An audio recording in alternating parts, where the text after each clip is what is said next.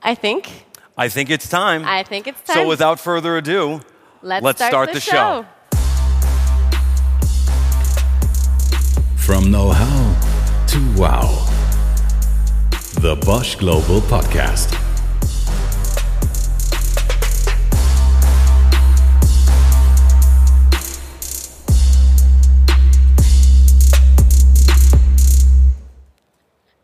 So for those of our listeners that are sitting here in the audience, you know that this show is famous for teleporting us to all kinds of different destinations so that we can have different experiences on the show. Like, for example, a digital farm, right?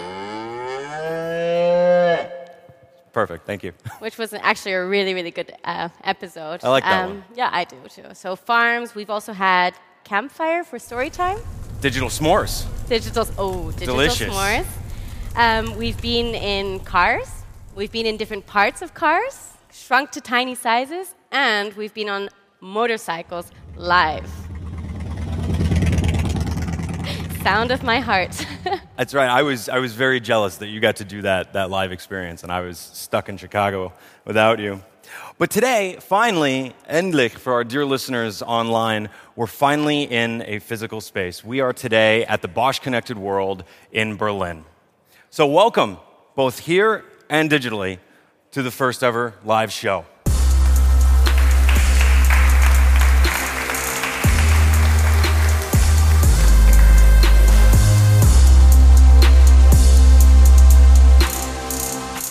I always get goosebumps. Oh, it sounds so good. I love the sound design. So Bosch Connected World is an annual 2-day event where we discuss all things digital transformation and AIoT. Jeff, you've been here yesterday. You've kind of walked through the exhibition hall as well. Is there anything that kind of caught your eye? Something a little bit more interesting? I was super excited to see Nextseed, because you remember we did an episode? Definitely. So I really like that. And then also, I didn't know, but there's a booth for CyberCompare, which is a Bosch internal startup, and I actually know the guys that run that, so I'm really excited to see them. But what about you? You've got a little bit of action in play, don't you? Yeah, I'm a little bit biased because through my job, I've organized or helped organize with our different business units the Bosch Mobility stand in Hall 8. Yep. And so there we cover topics going from automated driving, connectivity, personalization, and also electrified driving. But one of the bigger topics that we address at this show is software-defined vehicle. So I don't want to butcher this because we do have two better people to explain the whole topic, but the general global idea is we install new apps and different functionalities like, I'm really sorry I'm going to butcher this, but on a smartphone. It's all right. It makes sense. Exactly. But it's before approachable. it is. But before we get into really the nitty-gritty of this episode, some of you know, if you listen to the podcast, that I'm a huge fan of quiz. I always take a few fun facts. I try to challenge challenge Jeff, sorry. Yeah, you do. Because he always says that he's the big Bosch fan. I am. I'm a huge Bosch fan, but So you know that. I was hoping this time that we're going to get you to actually fight against Jeff, and we're going to prove to him, once and for all, that there are bigger fans out there. So I'm going to go with the first question, and audience, you will answer first and just applaud once I read out the answer.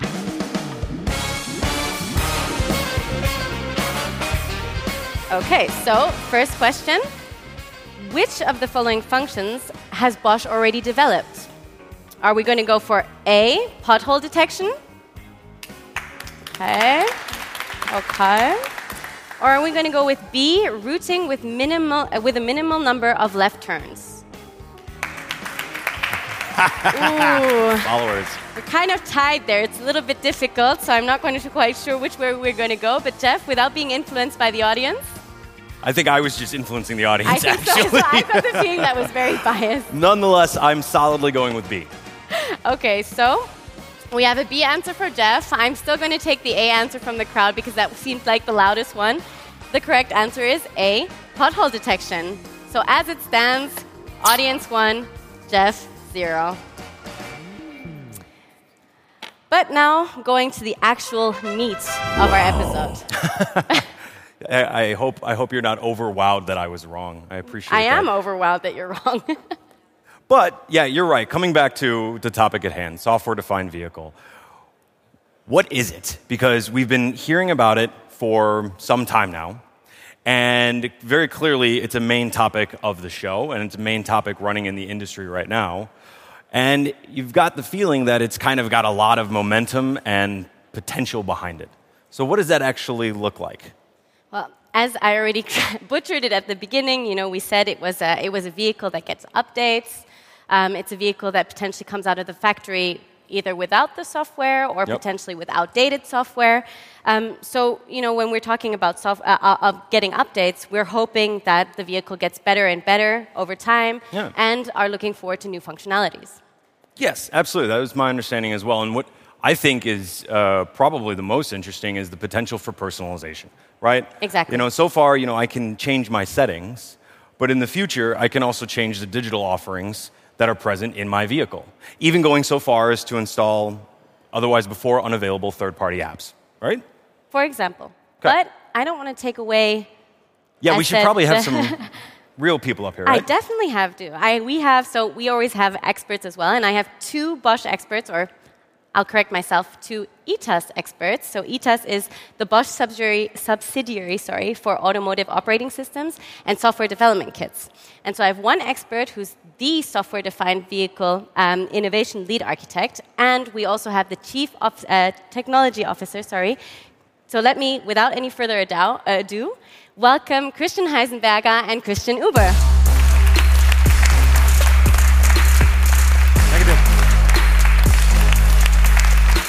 Hey there. Hi. Nice to see you, sir. Hello. Nice to see Is you. that an award? Did you bring me an award already? No, this is a Viper driver. Okay, I'm excited to hear about this. But first, I have to say, so Christian Heisenberger, you have an awesome name. Thanks. But you also have an awesome shirt. Oh, yes. Can you please tell, for the members of the audience online, can you please tell them what your shirt says? It says, don't follow me. I do stupid things. Because, yeah, it's very provocative. Yeah, okay. Yeah.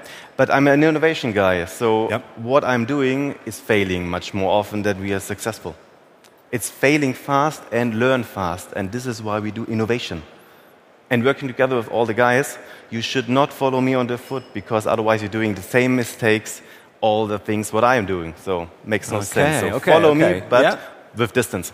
I think we probably need a decent percentage of people following you so that we have continuous innovators, right? Yeah. So some number of lemmings going off the cliff. They're not lemmings. They are very high, and experts what we have in the innovation sector. So they are pushing it that far away that we have open source, that we have new innovations inside clusters in the car.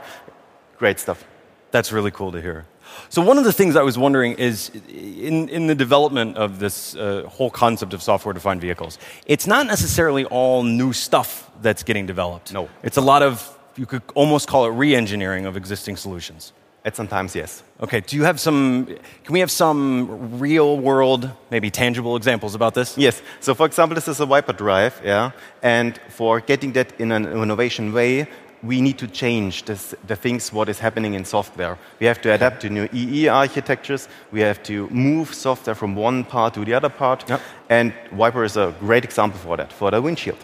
Okay, that's interesting. Yeah, very cool. So how would it work in the software-defined vehicle context? How does that actually look for a user? Look for a user. For example, you have one device and different manufacturers. And every manufacturer needs another specification. One, for example, needs about 30 FPS, so wiping in a so distant speed. what would that kind of sound like, do you think? Slow, yeah. That is very slow. Yeah. That is very slow, and I also hope that machine doesn't sound like that. And no, it is that doesn't really come to the Bosch quality standard, right? Of course not. This is sounding like nothing. Okay, perfect. Sounding like nothing. That's bad news for the DJ, but otherwise it's great. Yeah. Okay. And for example, other manufacturers need speed of 45. Okay. In the same. And this is exactly the variation what we have. Okay. So is that 45? That's double fit. What's that? Can we get a 45? Yeah. More like that. I like it. might be a little stressful. Okay. And the thing is, for every variant, you need another software. So we need that part with different kind of software on it, and the one with 45 frequency needs another software. And we have to produce them by themselves, and also deliver it. So that means we're producing standardized hardware parts, and then building on top of a standardized software to then create the customization for specific manufacturers. But it's happening all here, inside, and you have to exchange the part if you have another specification. Exchange the part? And the software inside. And the software inside. And that's this is right. taking a lot of time, yes. And this is where the real impact of software-defined vehicle comes into play. Exactly, yes. So that then we're basically putting reuse on top of reuse? Yes, reuse, and also push it anywhere else. And what does that mean in terms of, I know the structure of the windshield wiper is probably maybe a little too narrow, but what does that mean in terms of bringing in new functionalities that otherwise weren't in the original design? It is like that. So if you're starting with that kind of software, you first have to standardize the interface on that part. Okay. You leave all the safety part on that, and then you extract the parts what you is comfort, for example, and push it on a vehicle computer or a zone ECU. So you have to cut it out, define the interface, and move it away. And this is a very big job because it's not standardized at all. So there's AUTOSAR, for example, but if you want to cut it out, it's not that easy because every functionality you have to investigate, cut out, specify, and move. And this is a very long job to do. And for every car, every E-architecture, you have to do it again and again and again. Even in today's model, when you say E-architecture, exactly. Already in an electronic environment. For manufacturer, it's maybe from platform to platform, it's okay to move it, but from one OEM to the other, no chance. Understood. Yeah. Okay. So what is that kind of implication does that have for the overall lifetime of the vehicle and then the experience that the customer has in maintaining it? You don't get new functionality not after the delivery of the car, because you will not exchange that part if the features is directly implemented inside the motor drive, in the ECU here inside, in this black box. It's a small one. Show them. Yeah, it's a very small one. And you can exchange that not after you have it inside series. And with software-defined car or software-defined vehicle, we can change the software because we bring it out of that device to a bigger device. We have seen it in the keynote of Stefan Hartung. From a smaller vehicle computer to a bigger machine. And this is what is bringing inside. And you can update, you can allocate, you can bring in new features, you can have third parties what are also delivering features. That's fascinating. Yeah. So then if we're talking about that in terms of, I guess you would almost call that modularity inside the car, what is that then doing for driving the lifetime of the vehicle as a whole? Does that mean we can change out parts more easily, or what does that do to it? Yeah, this brings us also to that part. So, for example, you have an older car, about 5 years, something like that, and you need a spare part because you have maybe a Monday product, I would say so. Yeah, sometimes it's happening that it's not breaking this part, but the other parts around, and you need to exchange it. Yeah. And then what is happening? You don't have any spare parts on stock. You have to go to the trash and get something out. My father has done this. I've watched him. I have done it myself as well. Yeah. And now, if we standardize the parts and we standardize that components and the software on it, we can update it completely. So you can also maybe take the new one because you have other parts on stock more longer because the new model is taking the same part in quotes, but with new software. And you can update this software to your other car. And this brings us really on an efficient way of also on an ecological way. We don't have so many For sure, absolutely. There's a huge environmental impact there. Hopefully. So from the one hand side, we have the advantages of all standardization, which implies a lot of scale, a lot more scale in the manufacturing environment on the one hand side. And then you're also, I guess effectively you're blowing up the automotive aftermarket as well, because it's a lot easier for people to replace components, just switch it in and out. Or going aftermarket also with the software components. If I need a new feature, performance feature. Back to the third-party apps. Yeah, maybe in 5 years we are getting new windshield blades. What have new features? You can also use it with the older one and update your software, and you're getting fast forward. So you get more things and more performance in your old car aftermarket. That's fantastic. That's really exciting. So now I think we're getting closer to seeing exactly why this is such an important thing for the industry as a whole. It is. Any last comments before we switch over? Thanks a lot for having me. Thank you very much. Really appreciate it.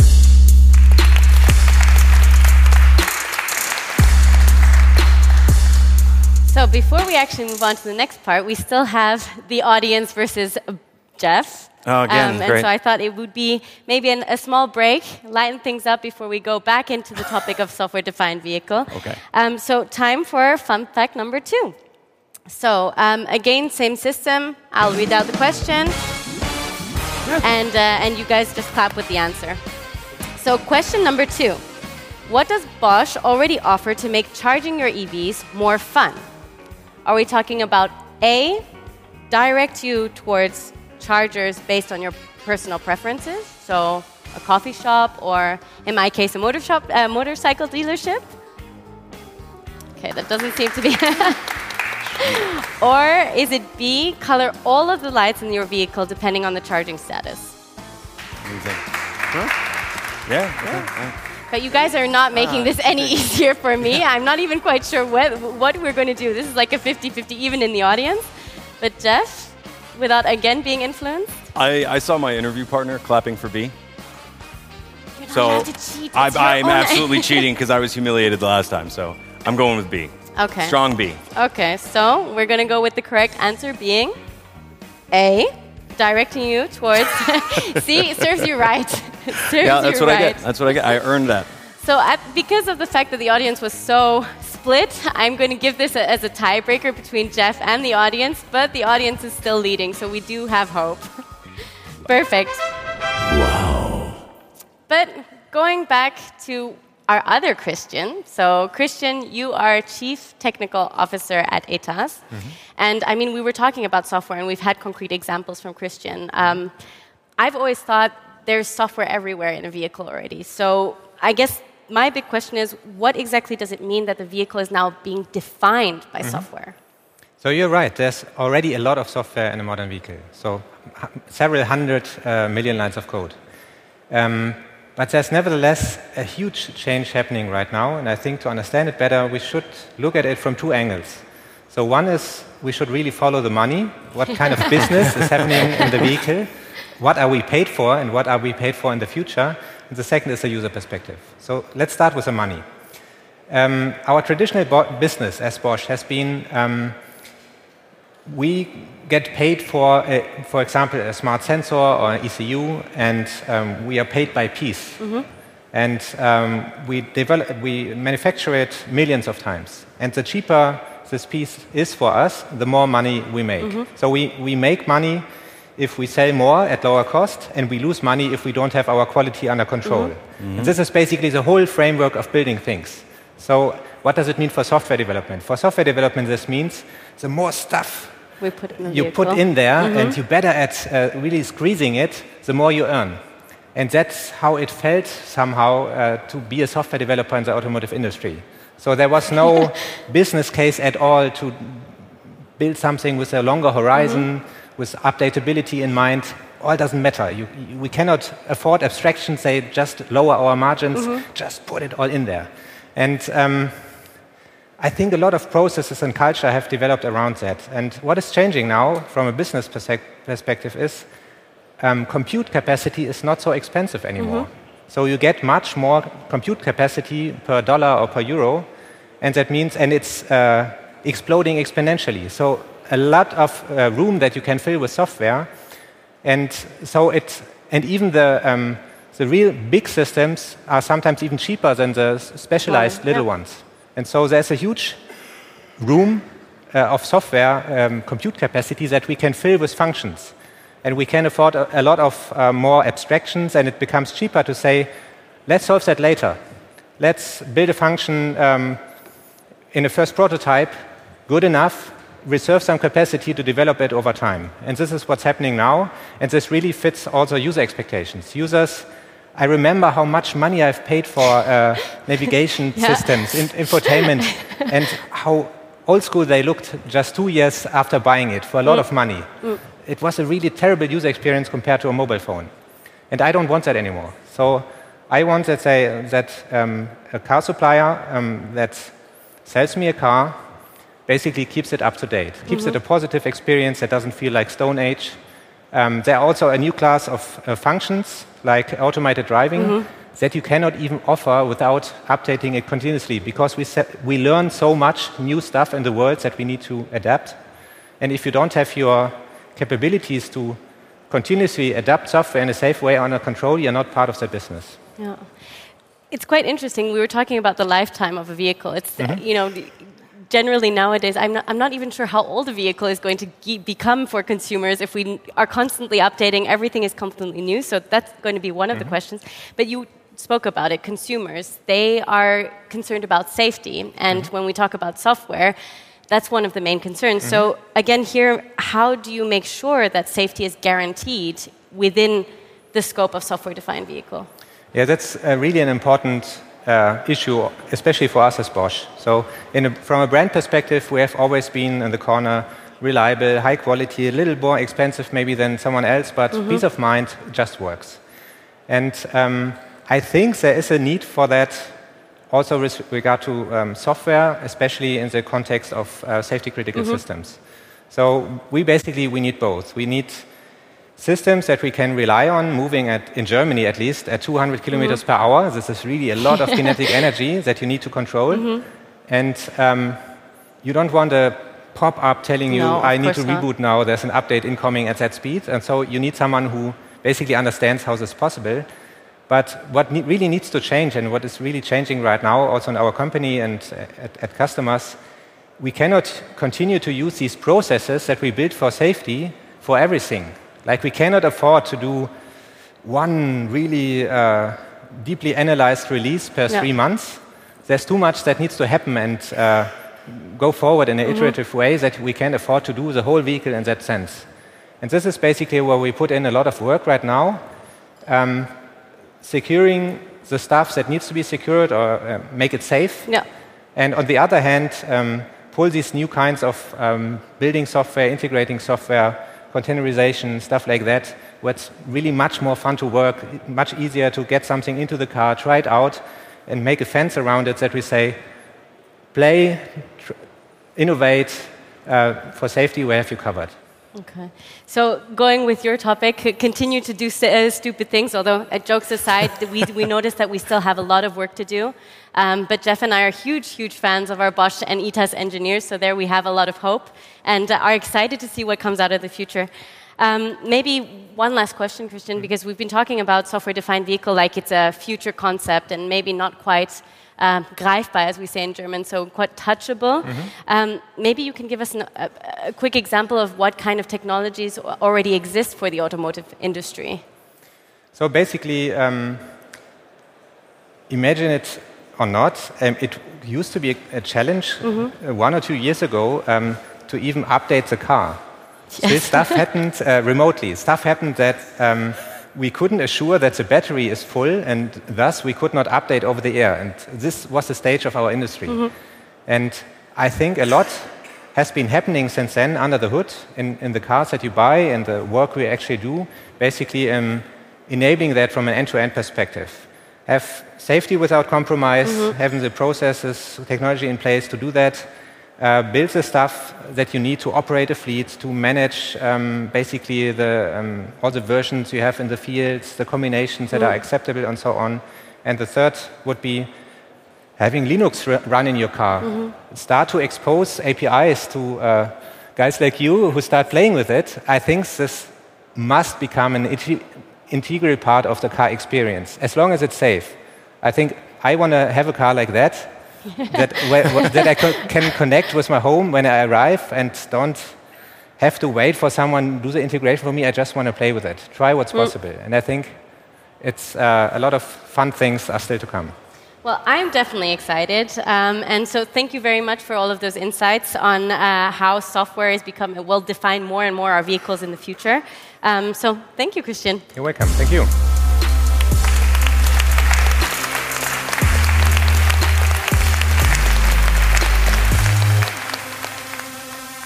So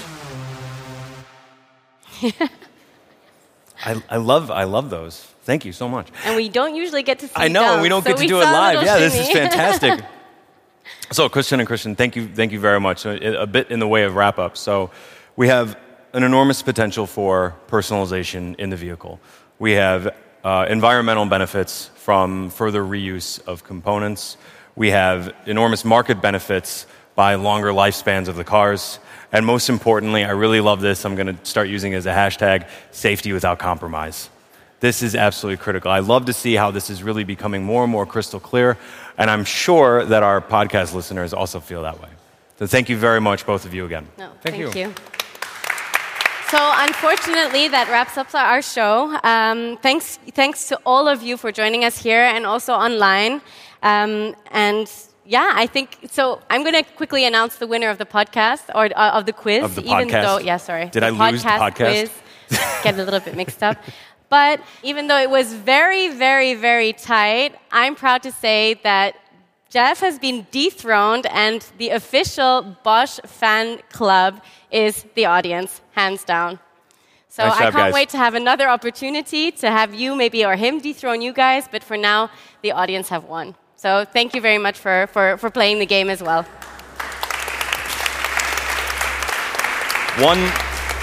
One more thing.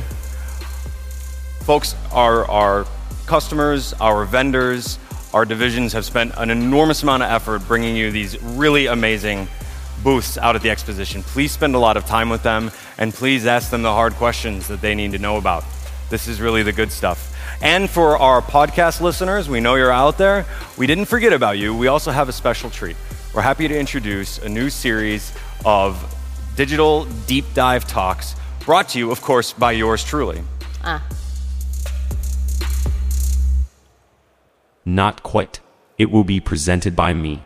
Hi everyone. I am AI Jeff, the voice clone of Jeff. I will from now on present short, special episodes of From Know-How to Wow, so you can dive deeper into the topics Shuko and Jeff cover on regular episodes. Was that dong part of this? It is so creepy. That was really, I to wasn't. see how accurate that voice is. And truly, I know it's a bit choppy at the moment, but I think it's really fascinating because that voice is not me, and that voice was trained off of only 70 minutes of speech. So it's actually kind of impressive. We'll use impressive that it's already able to do that. So please, really and truly, take a look into these deep dive podcasts so you can actually hear the evolution of this voice, which is totally AI. So I think you guys should enjoy that. And again, as always, subscribe, like, and share. And we look forward to hearing you next time. Exactly.